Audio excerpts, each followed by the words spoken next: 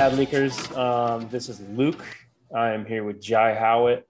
And he is, are you fresh from Australia right now? You're in Australia? Yeah, Perth, West Australia. Awesome. I know you have a lot of fans in our Ad Leaks group, and obviously a lot of fans who just follow you regardless. And so I just wanted to kind of get to know you a little bit better, have our audience know kind of what you do, who you are, where you came from, and I guess just how you can kind of help anyone out there who's looking to grow from the start, intermediate, and then some advanced people out there. I know you've been able to build a pretty awesome content business over there. I was really impressed with what I saw. And honestly, I'm impressed right now with the camera you have and the mic. Oh man, I think I was saying to you before, I was waiting for some new gear to come in, and it literally arrived like yesterday, so it was just perfect timing. Oh, that's awesome.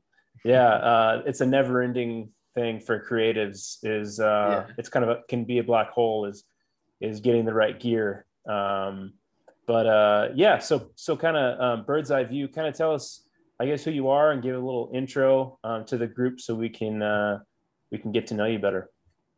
Yeah, man. Thanks for having me. I appreciate being on here and hey to Ad Leaks. I've been in this group probably about a year and a half now, so soak you up as much as I can. So it's a pleasure to jump in and hopefully share some stuff as well. So I've sort of done a few things since my teens, but when I was about probably 16, 17, I got into the Instagram game, and I used to grow Instagram accounts for a bit for myself, just for fun, and that turned into doing it for other people. And I guess being in that space, it just led really naturally into the digital marketing, into the creative. So I sort of had a camera after high school, and I was just taking photos, making YouTube videos, and eventually went into sort of really freelancing with that. And you sort of got to a point, I had some pretty cool experiences. I lived in Bali for a couple of, probably 5 or 6 months in total, working with digital marketers over there, sort of like a Gary V, D-Rock style, running gun, filming for them. And then I just got to a point where I was like, I wanted to build something bigger, more than just me traveling and break even and being a broke creative as most are. And so I was like, I want to start an agency of some sort. And I did it probably for all the wrong reasons at the start. And I was like, I want to run Facebook ads and, I want to outsource the work, and I can just sit here and, and just travel and make all the money. And it didn't quite work like that. I did learn a hell of a lot about ads and how to run those, but I also had a lot of rejections. I probably had 40, 50 sales calls over the course of a year and didn't close one of them, which is a bit of a hit to the old ego. But sort of, I guess I just knew there was something there. I knew there was a lot of potential, and so I just kept at it. And eventually, what happened is I had a little bit of success there, but I sort of took a step back and I was like, what do I really love doing? And that whole time I was still freelancing. I was, creating videos on the side to fuel my living costs. And so I took a step back and I was like, hold on, I need to combine these two. So essentially went all in on the creative for e-commerce brands, direct to consumer e-commerce brands. And that happened, I want to say, towards the end of 2019. And then officially sort of the start of 2020. So not all that long ago, really. Yeah. So it was just me. I've got some classic photos of me sitting in the living room with 100 hard drives next to me and just running away. Yeah. And yeah, since then it's sort of grown to, we've got a team of 13 now, and a studio, and we're all in-house as well, based out here in Perth, and working with some really ambitious brands. So having a lot of fun in the process as well, and really getting a lot out of helping these brands grow through their creative side, especially ones who are spending a lot on Facebook ads and Instagram as well. Got it. And might I ask, how do you allocate the work? Like what are your employees doing? Are you doing, what percentage of it is actually producing? What percentage is ad spend and all that? Yeah, so we don't run the ads at all. We just do the creative assets. And it's I mean, the editing side of things probably takes the most time, as most things, but for a brand, like an individual brand, usually we'd sort of split it up over 4 weeks in the month, and the first week would be sort of planning, second week would be shooting ideally, third week editing, and then fourth week revising and mapping a plan for the next month. So quite a lot of strategy actually goes in, particularly these days with the whole iOS stuff that's happening. So it's a fairly even split, but in terms of the team, we've got 7 or 8 on the creative side, and then a couple of account managers, and then assistant and like sales guy as well. So awesome. What was the first person that you hired? What was their position? Yeah, so he was sort of, I put an Instagram story up, and I was like, I need someone to help, with workload in it. And I got a big kick out of helping another creative, because I look back at me at 17 just looking for an opportunity, and that was kind of what I was trying to create for someone. And his name is Danny. Hopefully he's tuning in here and having a listen. And he came on board and literally worked in my dining room table for the first few days until we rented the apartment downstairs to sort of have a makeshift studio. And he was on the creative side, so he was fairly new to the video side, and I just taught him the ropes, and we went from there. At the time, we had probably two clients on the creative side. Got it.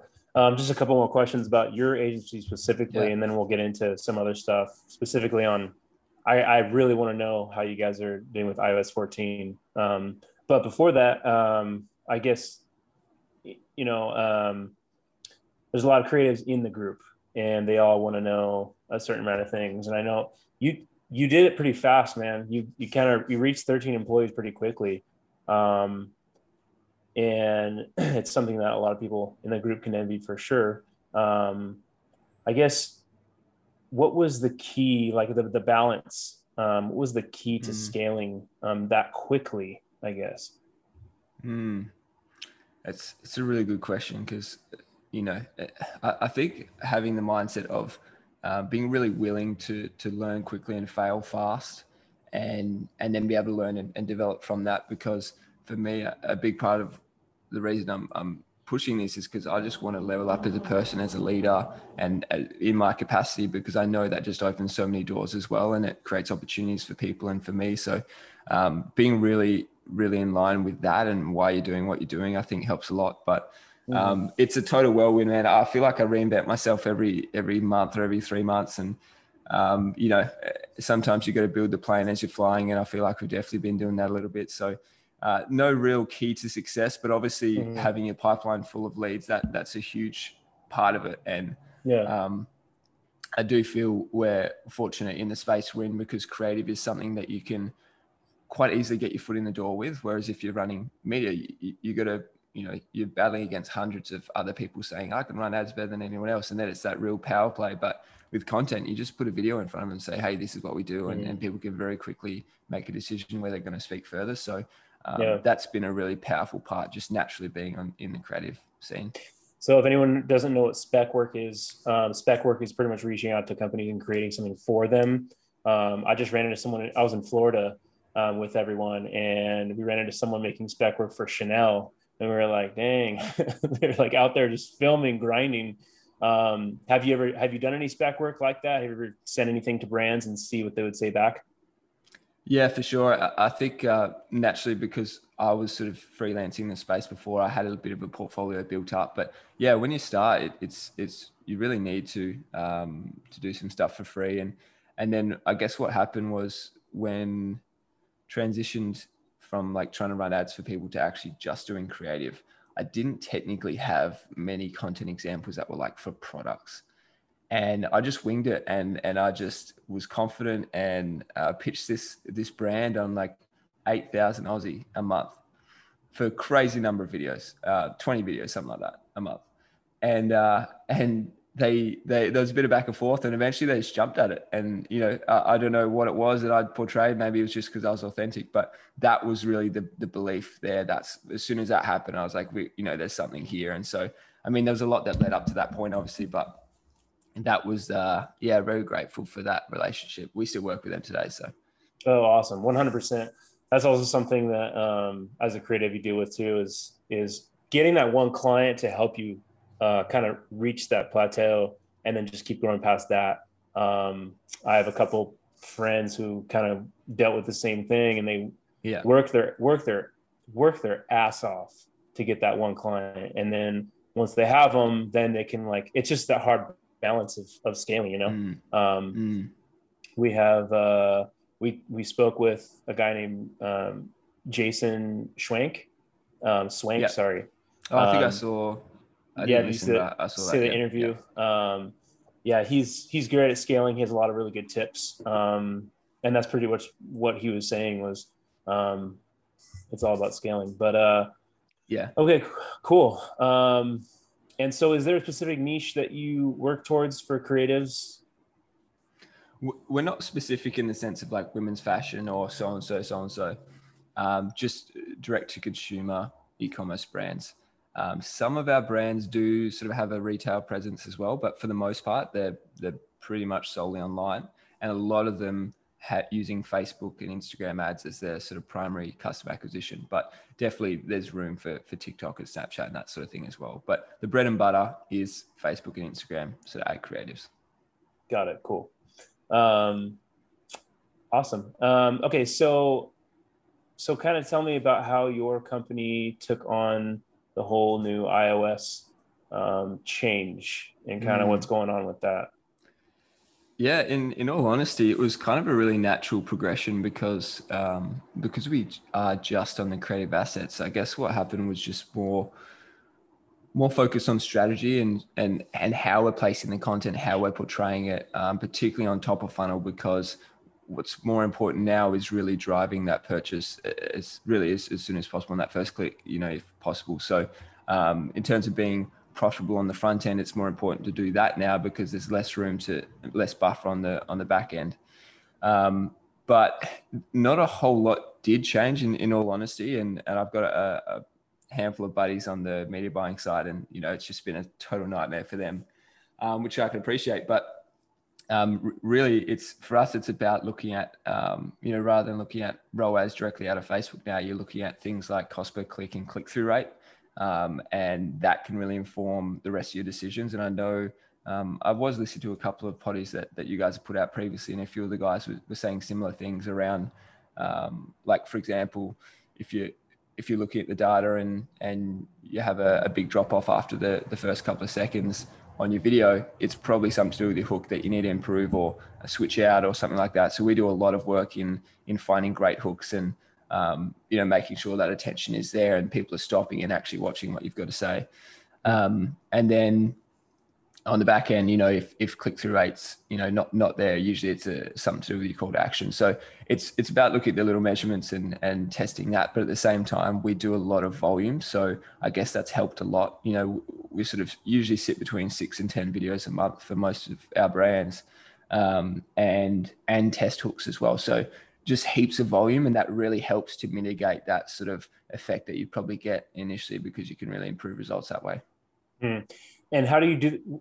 So the shoots with your brands, do you have just one shoot day a month and you like, you know, switch outfits, switch colors, switch all that stuff and do like a shoot for the whole day? Or how does that usually work? Obviously different brands want different stuff, but. Yeah, so we're pretty big on alignment and working with brands that fit sort of what we do.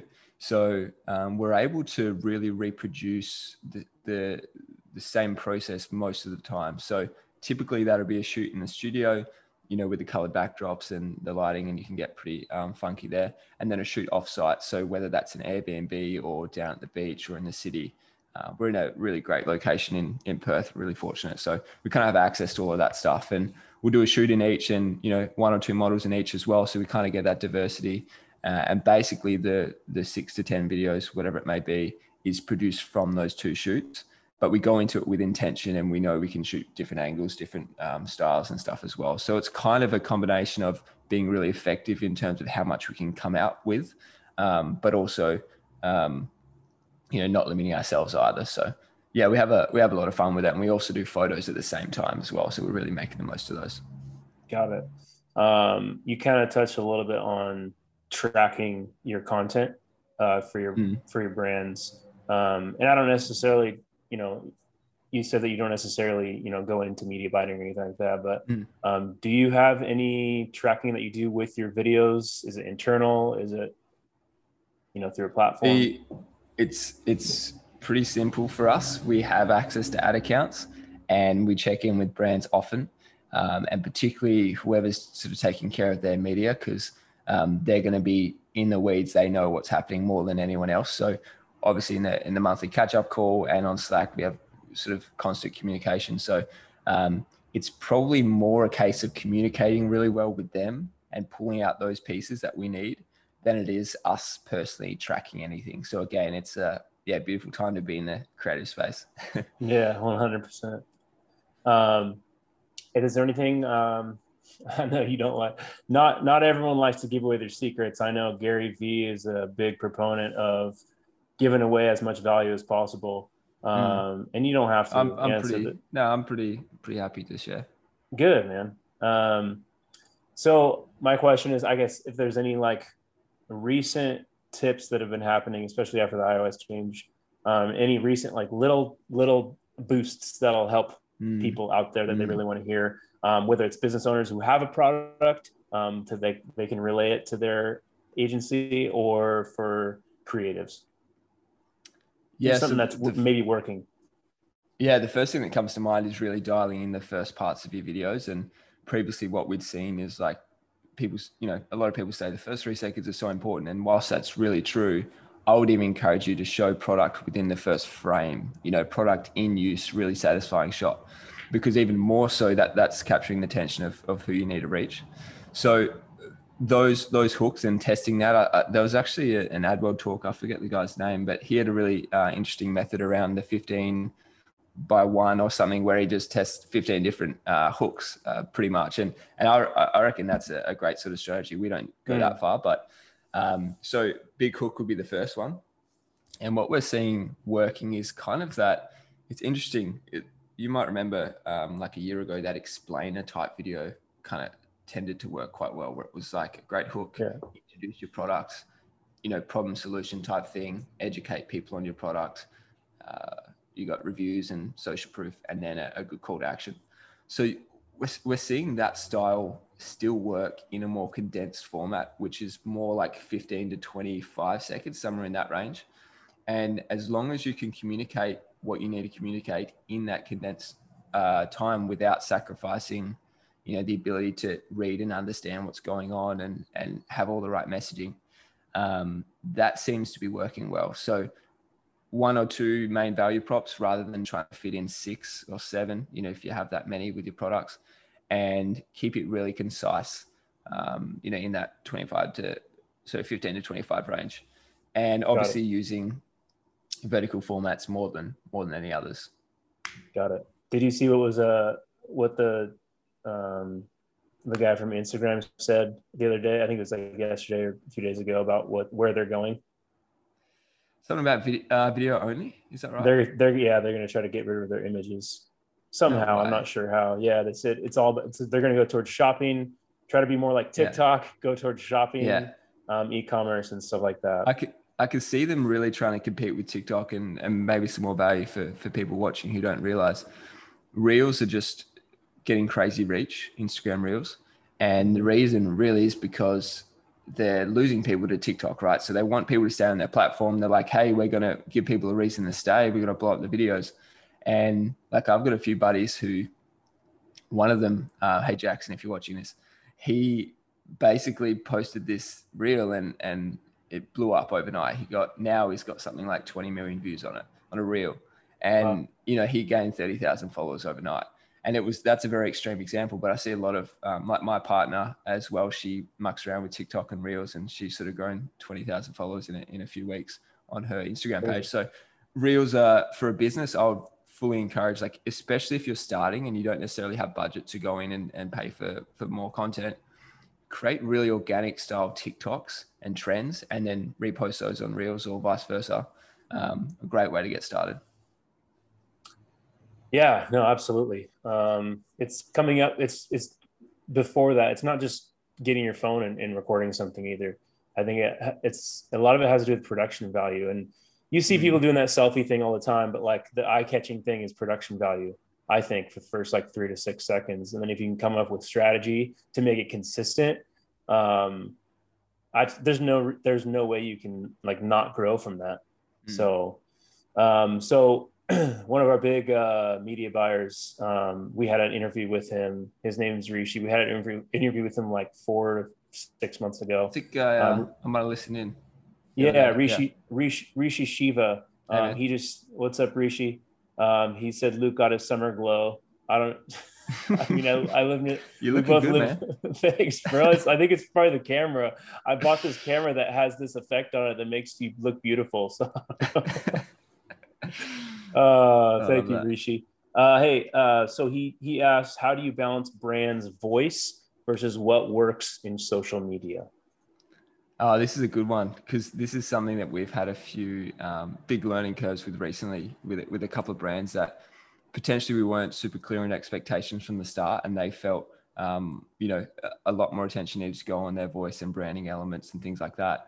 And initially, we had to refine a few things, and it was really interesting. Once we were able to do that, the content performed really well. So it was kind of taking the approach of like high converting principles, the great hook, the right USPs, and the ad format, and then getting clear on what parts of their message and voice and branding they want to be included in that, and obviously using the right fonts and spacing and things like that, colors and feel and tone. So it was kind of a combination of the two of them, but what we found was it is a fine line. We're always sort of struggling with that a little bit. It's more about the expectations of the brand and what they want to portray. And in copy as well, it's hard when the brand provides copy, because we do a lot of that in-house as well, but they have like certain way of wanting to say something. And then it's just too lengthy or long. It just doesn't fit in the video. So we need to be able to refine that in a way, ideally no more than 4 or 5 words on screen at one time. And ideally the video with no text, no sound, you could still understand what's going on. So it is a fine line, Rishi, and it's something we're always improving on to this day, but just taking as many elements as possible, refining that messaging and trying to fit that into, those short videos at the same time. Happy to share a few examples and stuff if you like after this as well. Cool. Awesome.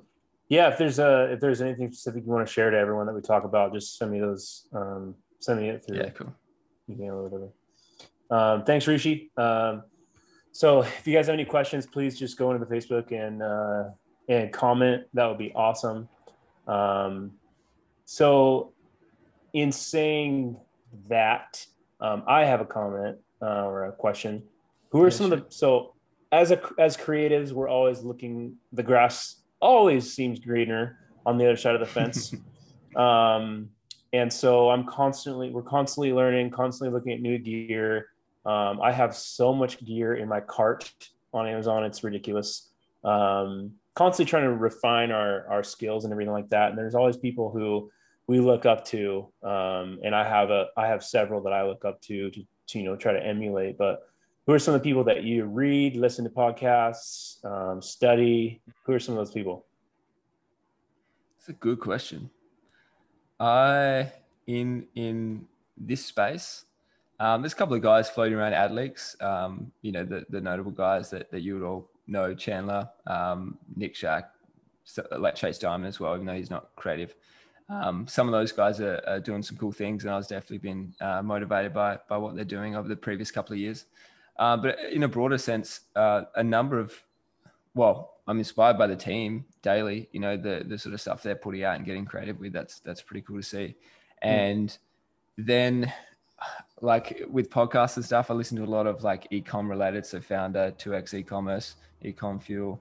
I've started listening to you guys. I sort of hadn't really paid much attention, but jumped into that.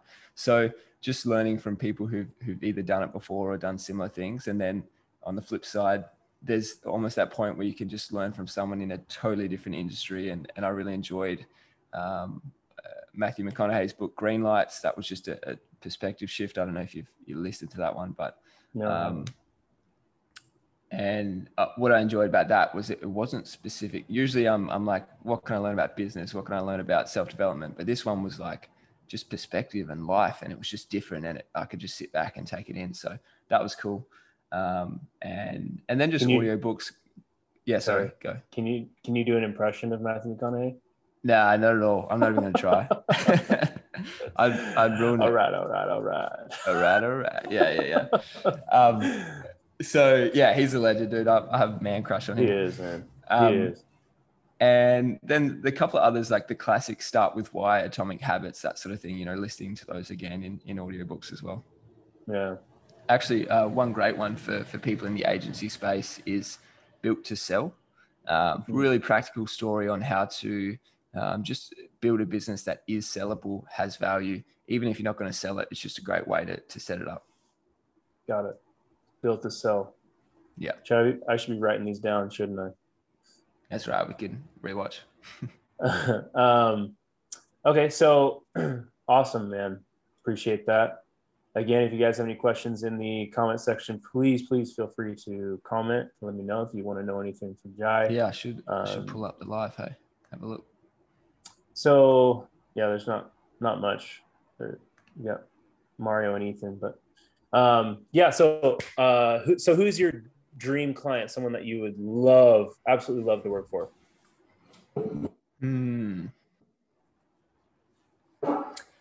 Yeah, there is one that comes to mind. I'm not wearing the shoes now, but I really admire Cariuma and what they've done. I don't know if you're familiar with them, but they basically come into an industry against Nike, Adidas, all of those big players, come in from more of a sustainable aspect, I should say.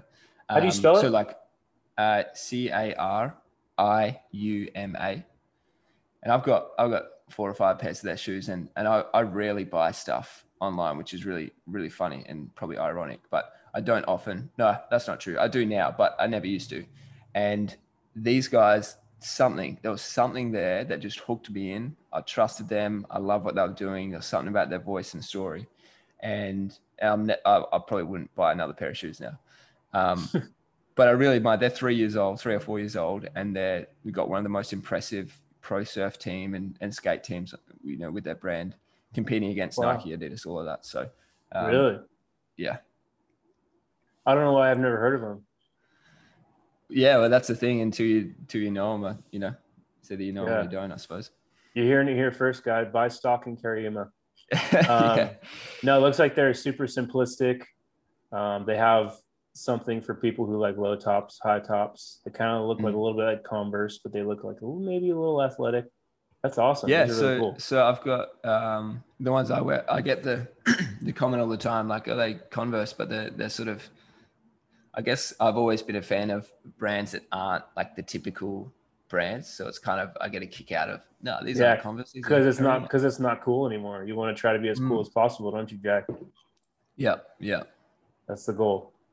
I'm literally going to buy one. Let them know I sent you. Yeah, right. You get a little discount. So we got Cameron Potts on the line. He's asking, oh, you know Cameron? Yeah, he's a buddy of mine. Oh, there you go. Are you working on anything other than the agency? Good question. Fitting coming from him. We're actually working on a brand at the moment outside of the agency space. It was sort of something that we, for me and him as well, because I know what he does, obviously, sort of wanted to focus on one thing until it was sort of at a point where there was a team, there was systems, there was things that were, and that was, a big thing at the start, just making sure we had one focus until we got to a point that we could eventually branch out and work on other projects. So it's just sort of starting to get to that point now. So we are working on a e-commerce brand, and what's really cool about that is we're going to be able to get such first-hand experience in the industry that we're in, and be able to test so much more stuff that we probably couldn't test with client accounts. So pretty pumped for that. Got it. Cool, man. Is it like I've got as well if just whenever, but I put a post up before this and asked around if people had questions. I got a bunch. I saw that. So. I actually saw that. Did you just create that picture right before you posted it? That picture is amazing. We took that the other week. Yeah, we had some team photos. I was like, oh, it worked well. That's awesome. You have a psych wall at your studio? Yeah. Awesome. Psych wall. Cool. Yeah, please go ahead. Yeah, so I've got, I could even link you as well if you want to have a look, but I put it up on LinkedIn. There's a few on there. A few people were sort of asking around UGC, like polished videos versus UGC, what's more effective, and what makes a strong UGC. And I know we speak about like production value to some extent, and there's definitely that's a common question. So I'm happy to dive into that. Yeah, absolutely. Yeah, cool. So the polished versus UGC, I guess it really depends on the purpose that you're going for with your content. And there's a place for both, for sure. You can get really far with just UGC and the right media buying, for sure, like a lot of brands do. I feel like there gets a point where, sorry, I'm just going to mute and cough one sec. I feel like there's a point where when you're at a considerable amount of scale, and a meaningful amount of scale, I should say, and you're wanting to really build that brand feel and message.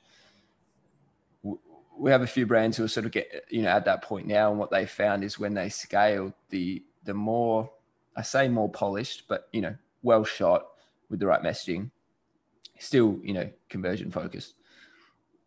It seems to hold stronger as you scale, so you could spend more with less fatigue, which is really powerful for scale, but also for creating a brand that people are like, see an ad and they're like, oh, that's that brand, and that's kind of the point everyone wants to be at, right? Like you don't get that from just running hundreds of UGC. People don't look at that and be like, oh, that's, except maybe Lumen Skin or some of those guys, because they have a very distinct style of UGC. But there's definitely a place for both. And I think on more of a starting out side, the UGC is probably really, really impactful. And then as you build using UGC, but more so in that retargeting level, and to build trust, and then being able to scale with the right messaging. So a combination of both, I would say, on that one.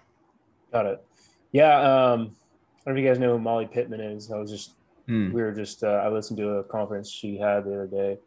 And she was saying that UGC it was really fast and grew really quickly, and it was just kind of oversaturated a little bit. And now she's starting to see a little bit of a trend away from it. Because you have those companies called, like Billo or whatever, where you can just send your product in, they pay you, you pay them $200 and they send you like a bunch of different people talking about it. Yeah. It's like, it's $60 a video or something crazy. Yeah. Do you consider that cheating?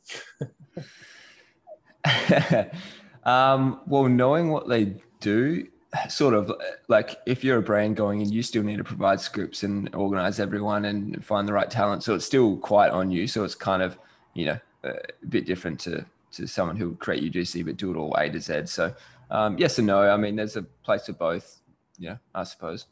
Yeah. Yeah, I guess there's a few different models that they do. You can like send it in, and they either can review it and say, hey, I tried this, or they can say like, they can do like a package opening or whatever. But it was interesting when I saw it, really interesting. But yeah, Molly was saying that trends are going away from UGC in a more like selfie style. If you do one with more higher production, it's good too. But interesting little seminar she gave. We're seeing a few in terms of UGC. We would still probably consider it UGC, especially if it's a visual product like neon signs. We sort of had one behind me, but it's not on right now. And it was like, what crushed it was just sort of showing it in a room and walking towards it slowly and just talking over the top and just, saying, this is the only brand I trust, and it lasts for 50,000 hours, and check out this quality. As you get closer, you can really see that. So it was kind of the UGC, but no face was needed. It was just very visual on the product. And similar sort of thing if you were unboxing a product or doing a routine, I guess works well too. Yeah, it's just again, that's why you hire creative too, is to think about this kind of stuff and also put their creative spin on it. I think it's always going to shine through as having custom created content. So Sergey, sorry. Oh, by the way, did you guys watch the Euro Cup? I did not. No. Gotta get on that, man. England. What's happening over there? Oh, I don't know if anyone recorded it. I probably shouldn't have said that. But somebody, one of the two teams won, which is Either England or Denmark, I won't say. I'm pretty sure their game would be played at like 2 a.m. our time or something. Yeah, that's true. It was on like, what is it?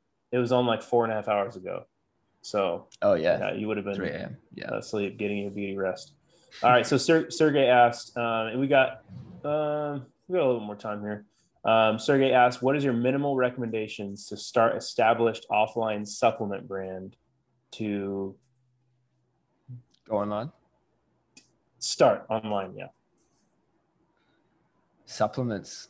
That's pretty cutthroat. A lot of probably need a bit of money. What we're seeing is a lot of people, particularly if I assume it's a subscription type thing, so you have that lifetime value. Be prepared to break even on the front end. If you're profitable, great. But a lot of people, CPAs are just rising. Some sup brands, used to pay $20, $30, $40 for a initial purchase. And now they're okay spending 80, 90, 100 in some cases because they know they can make that money on the back end. So have really epic email marketing flows, build a great sort of organic community as well, would be my advice. And then because subs are a lot of people in this space, right? I would really try to think about your messaging and how you can be different in that sense. And it sounds like you have an established sort of presence already in retail. So maybe leveraging some of that, using stats like, we're in 50,000 homes or, whatever that sort of looks like as well. And ultimately results speaks true, more than anything else. So if it's, hair related subs or health related subs or weight loss, or you need to be careful about how you frame that. You can't say, hey, this is going to, you lose weight in 10 days. Like that sort of bold health claims you can't do. He said it's a hair supplement. Yeah. Okay. But showing authentic sort of transformations without the before after photo, because you can't do that either. But just that progression, because people see, if it's a UGC, for example, and it's just some dude or woman just saying, hey, my hair's so luscious, it's been 2 weeks. People don't really believe that until they could see it. So if it's almost I would try to line up some people who need your product and say, hey, can we just film your journey over the next 4-8 weeks, whatever the time is. And it sounds like a bit of time, 2 months until you get this right content. But once you have that, it's going to be so much more powerful, and allowing you, because you could see that really natural progression, and that's going to show proof more than anything else. And then I'll really iterate on the website a lot as well. We sort of work with a brand who are in the skincare space, and they have like silk pillowcases and stuff, and it helps a lot with antibacterial and hair and stuff like that. And they've reiterated their website 40 or 50 times, and their conversion rate's just gone from 1%, 2%, 6%, 7%, now 8%. And that's going to make a huge difference for you as well, because the more you can increase that, it's not just creative that you need to be thinking about. It's actually the whole ecosystem, and there's obviously some media buying strategies that come into that. But as a base rule, you need to get people to trust what you're selling, and leverage those reviews, leverage that you do see if you can get some, and then just really have a brand presence that displays trust and doesn't look like just another supplement brand. Cool. Yeah. I have something to add to that, but we have, I think, 2 more questions, and we'll probably get through just those 2, and then we'll see if we have time after. But again, Molly Pittman was saying she has a hair supplement brand that she's working with for like women with silver hair, so older women. Cool. And she tells people that you should sell the outcome and not the benefit. She's instead of saying like our product is the best product, these are the ingredients, this is what it does to you should buy it. It's a UGC of a woman saying, hey, my husband hasn't looked at me the same in the last 10 years until I started using this brand. And that kind of stuff makes me want to cry, because it's like you're actually telling people's stories, and that's why we're in creatives in the beginning, is to tell people's stories, right? Not necessarily for products, but it's something that I'm definitely passionate about. And so it makes the job a lot better, a lot more fulfilling, and a lot easier, to be honest, when you sell the outcome rather than the benefit. And people get caught up in that to benefit and features, saying this has this ingredient and this in it. Inherently, people don't care. I mean, there's an element to that. They want to know it's natural or whatever, but people don't actually care what what it is. They care about how it's going to actually improve their life or help them. So I really like that example you just gave. It's Tony Robbins neurolinguistic programming. It's programming into your buyer's brains a story and a picture so they can actually picture themselves using your product. Totally. It's a great selling tactic for sure. Sergey is so thankful. So I just want to show you that love. Man. Okay, so someone's starting a fitness clothing brand. Do you think his fitness clothing brand in 2020 is a hard space as there's so much competition?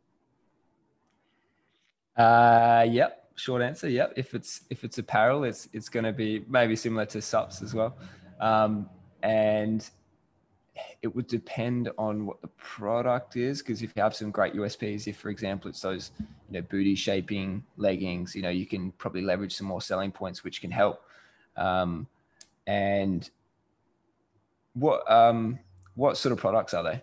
Just while we're here, because apparel is typically hard, lower return, but at the same time, it's, if you're in it for the long term, it could be something just to build over time. And if you're not in it for the quick cash and it's more of a passion project, that's always going to be driving you. So yeah, James, if you can let us know what kind of fitness apparel is on there real quick, if you're still listening, that would be great.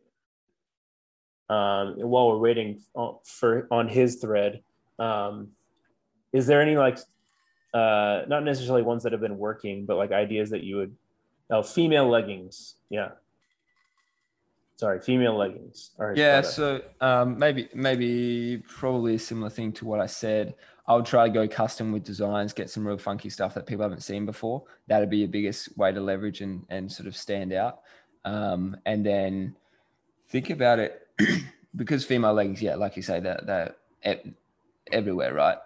Really trying to think about your messaging and like, how are we actually different? And more than just like, we donate 10% of profits to this charity and, we have all of these sizes. I'd probably be pretty inclusive in terms of sizing and different, like the people use in shoots and stuff, because that's going to shine through just that authenticity.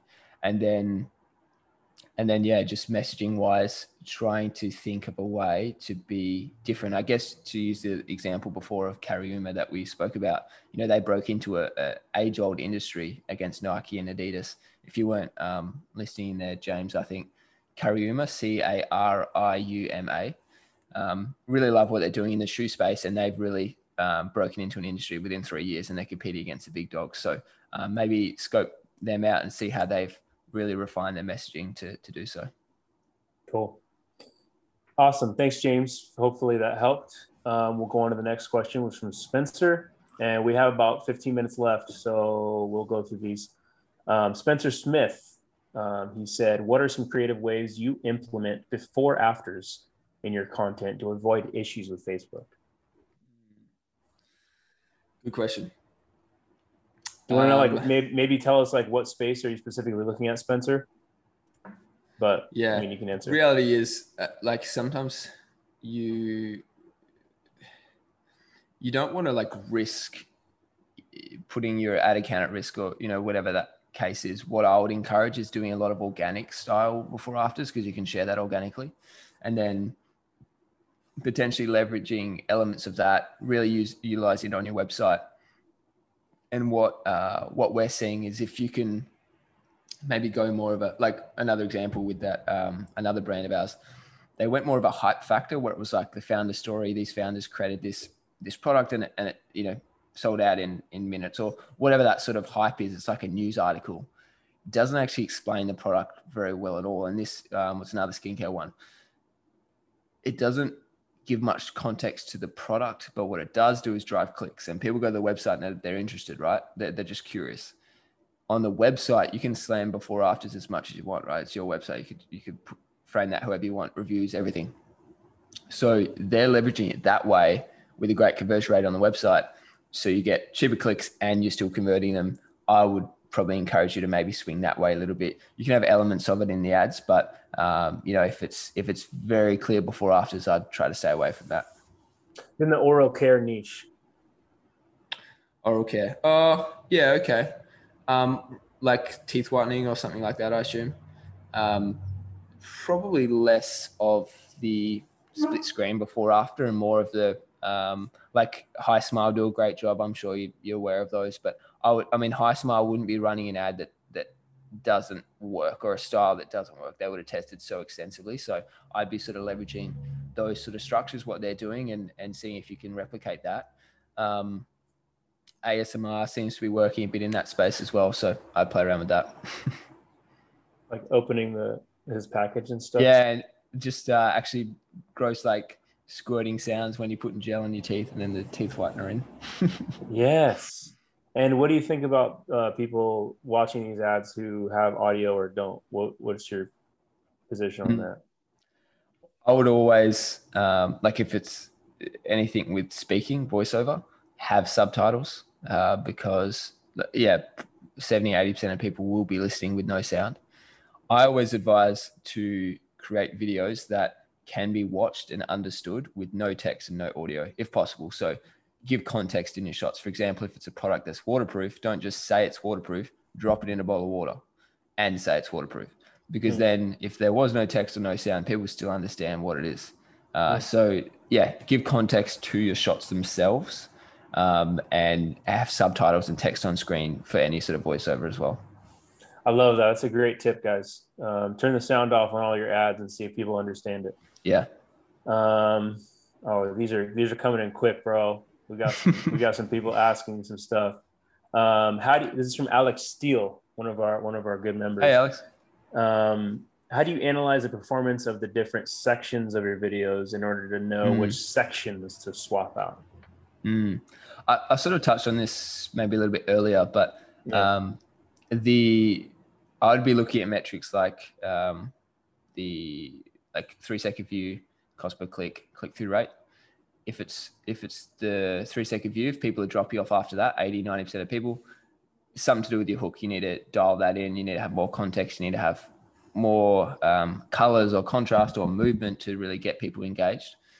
And if it's the click-through rates that's lagging, like low click-through rates under 1% or whatever it is, I know every industry is so different.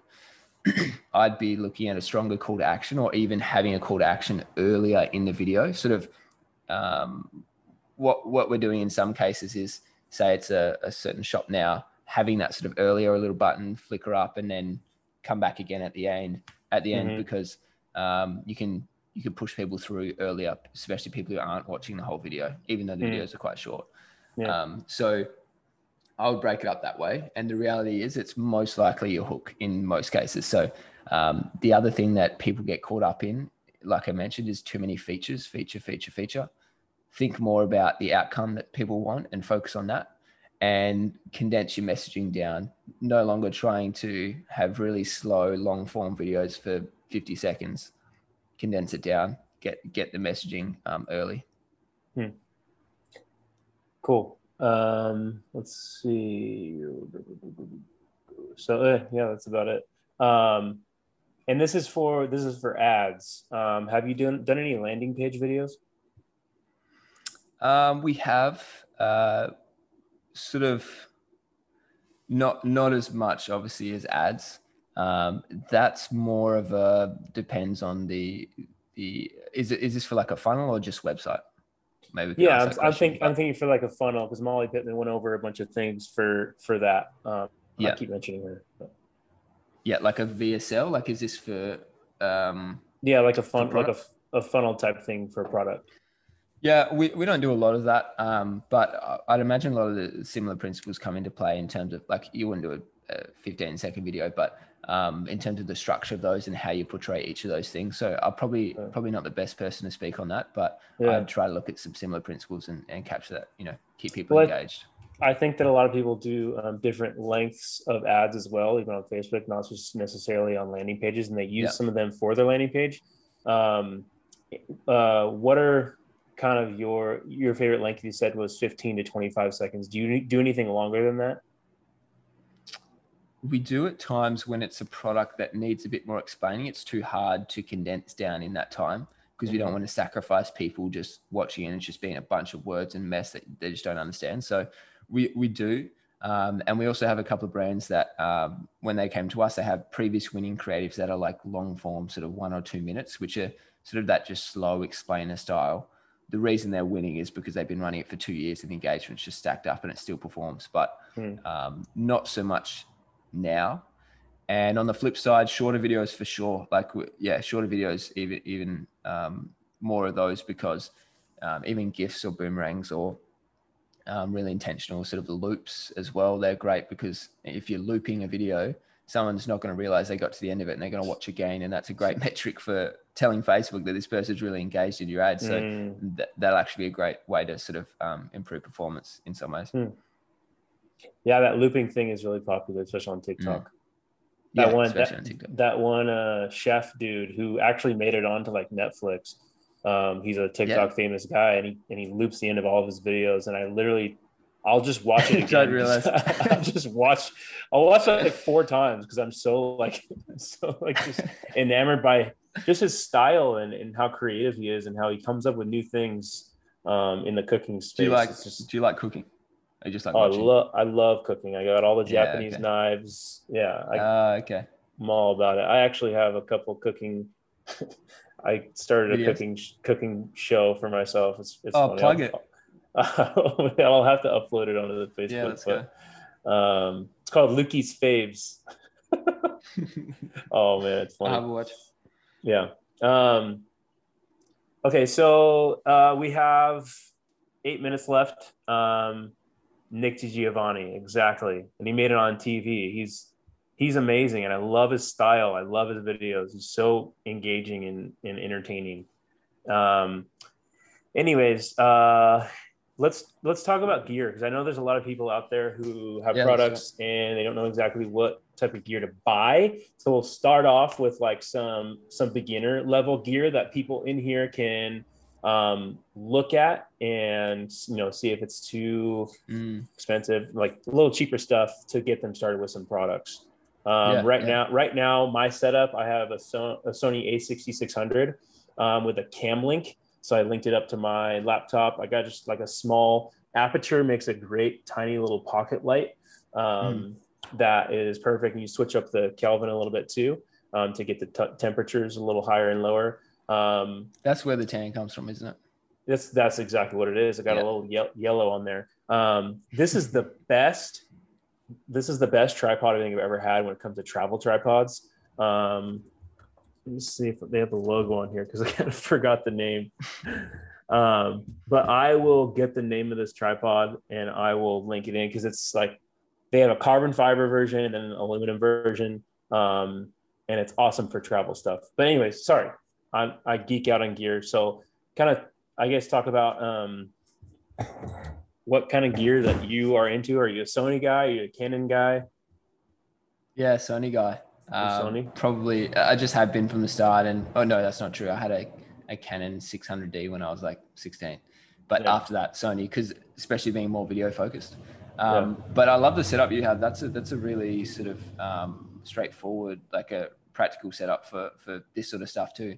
I just link thing and I just couldn't connect it. So right now, you have to finagle with it. I can help you if you want to talk after this. You literally have to finagle with it. There's no software you have to do.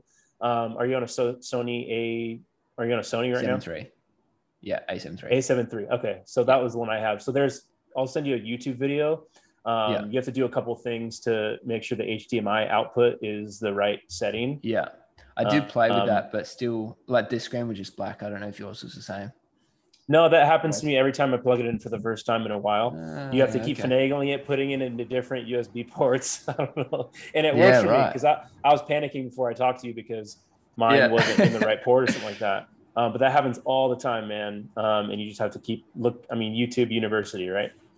Yeah. Well, if people are watching, the other fix that I found was if you have a Sony, using the Sony Imaging Edge app.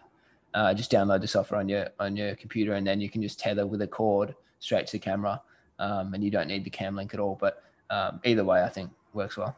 No, that's definitely great. That's why Sony is so great, because they kind of were the first ones to start that Imaging Edge thing. And you can, like, when I show people video or photo when I'm on set, they're so impressed and they're so happy. So it's pretty cool. So, uh, how important is lighting to you? In all honesty, lighting is less important than context and messaging and what you're trying to portray. It definitely wasn't our first focus when we started in this industry. We were like, what do we actually need to show first? Then we can figure out lighting. So it would just depend. Like if it's this very product focused in the studio, then lighting becomes more important because you need to be able to show it and show it in the right way, especially for photos too. But I mean, I came from the world of run and gun videography outside, adventure stuff. And so you just don't have the lighting capacity, you just work with what you've got. So less important in that sense, but obviously it makes a big difference in this instance, having the light. Like I probably look like a potato if I didn't have the light right now. So there's definitely places for it. But not the be all and end all. Unless you're asking about like studio lights. In that case, there's definitely, when you buy those kit lights and you just, cheap ass it and $300. I would probably advise going up a level from that just because of the longevity of it. It's just not worth maybe using those really low end stuff. So that would be, my only advice there. I think the key for me when I first started was getting lights that have a bigger diameter because it makes it look so much creamier. So honestly, like sometimes I feel like I would just rather buy like a big sheet and just make my own like large diameter scrim gym or something like that, and then just put like a $300 spotlight behind it. Because I feel like that would have made a lot of my videos in the beginning look a lot better than like the newer or whatever, the super cheap light that I bought. Yeah, that's what I started with. Yeah. So that's a huge tip for creators and to make stuff look. The reason why, like you see all these, because a lot of these people are creating their own content, they're going to start creating content. So I want to just, and I have a course that I have on our AdLeaks Vault where I go over kind of lighting and how to make it look better. But that's what I would say is one of the things that made my video stand out more is that large diameter light that you have. I'm not sure what you have right now, but I do not have a large diameter light right now. It's pretty tiny. So it still looks pretty good. Oh, well, thank you. Must just be you though. Yeah, I've got a won't be able to put cords plugged in, so I can't turn my screen around, but I've got a Godox VL300W static light. They're actually statics that we use in the studio. We have a few of them. Got it. And I just brought it home for this. And then just like you say, just big ass softbox is the bigger the better. The bigger the better for people's faces and shadows, and depends on what you're doing. But that's one of the effect. That's one of the biggest tips, because a lot of people don't know. They buy a light and then it looks like crappy. They have a big shine on their forehead.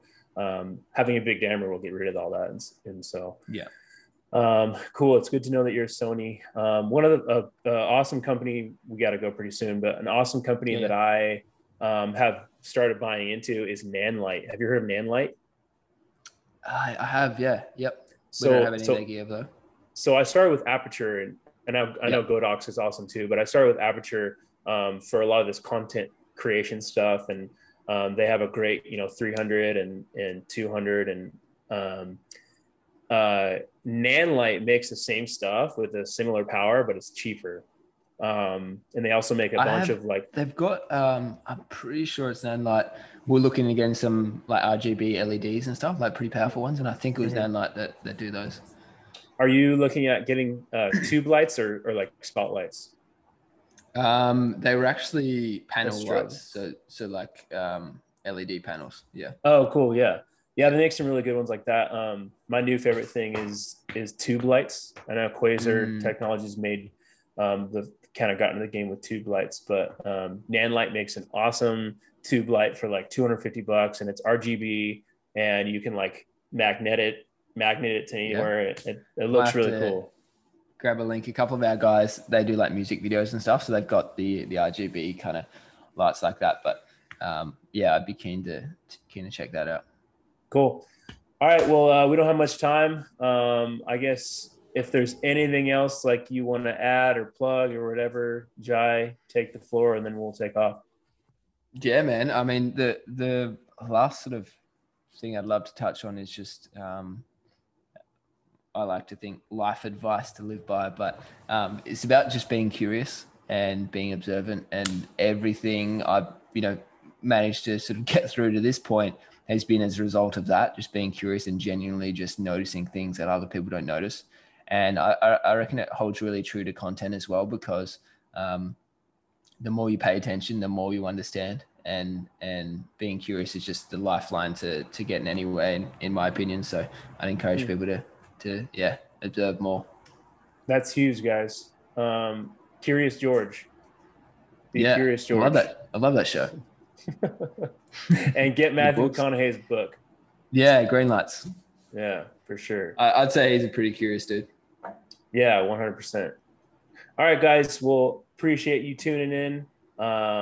If you have any questions, we'll still, be going on this thread and everything like that. If you have any questions, please contact us at AdLeaks. And where can we find you, Jai? Pretty much on every social, either jai.journeys, that's JAI.journeys, on like Instagram and TikTok. Don't look at the TikTok, but Instagram. And then Jai Howitt, which is my last name, Howitt, on LinkedIn, Twitter. I'd love people to go follow me on Twitter. I literally just started on there. I've got 2 followers, so it's looking a bit sad at the moment. But heck yeah, get on there. Everyone get on there. That's me. And then what is your agency called? Brand Boostr with no E, Boostr. And we're pretty low key. Like, you probably won't even find it if you Google it, which is kind of funny. But you can find us on socials. On Instagram's probably the main place, and then website brand-boostr.com.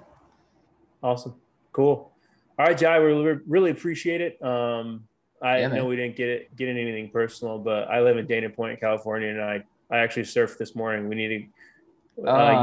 You and Jack Paxton are both Aussies who surf, so I need to go down there and have a couple sessions with you guys.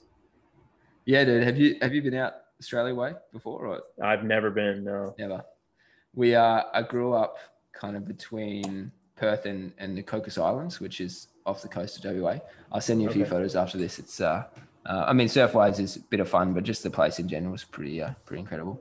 Yeah, absolutely. I definitely would need some tips on where to go. It's kind of far away from America. Yeah. I've been trying to get to these, like Geek Out, for example. I've been trying to get over for that, but it's just such a mission, especially these days. Yeah. Does your toilet bowl flow counterclockwise? I think it's clockwise. I don't know. I'll have a look after this. All right, man. Well, I appreciate it, and hope you have an awesome weekend. Yeah, man. You too. Thanks for having me, and thanks everyone for tuning in. 100%. We'll talk to you.